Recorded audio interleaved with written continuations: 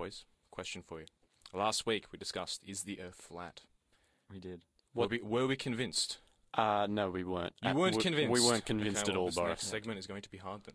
But, ladies and gentlemen, if the Earth is flat, which I still believe it is because of my in-the-field research. No, you just want to get those points at the pancake restaurant, don't you? Yeah, well, kind of possible. Yeah. Yes, but anyway, if the Earth is flat, when the Earth is flat, and therefore, how is it possible to get to the moon with a flat Earth?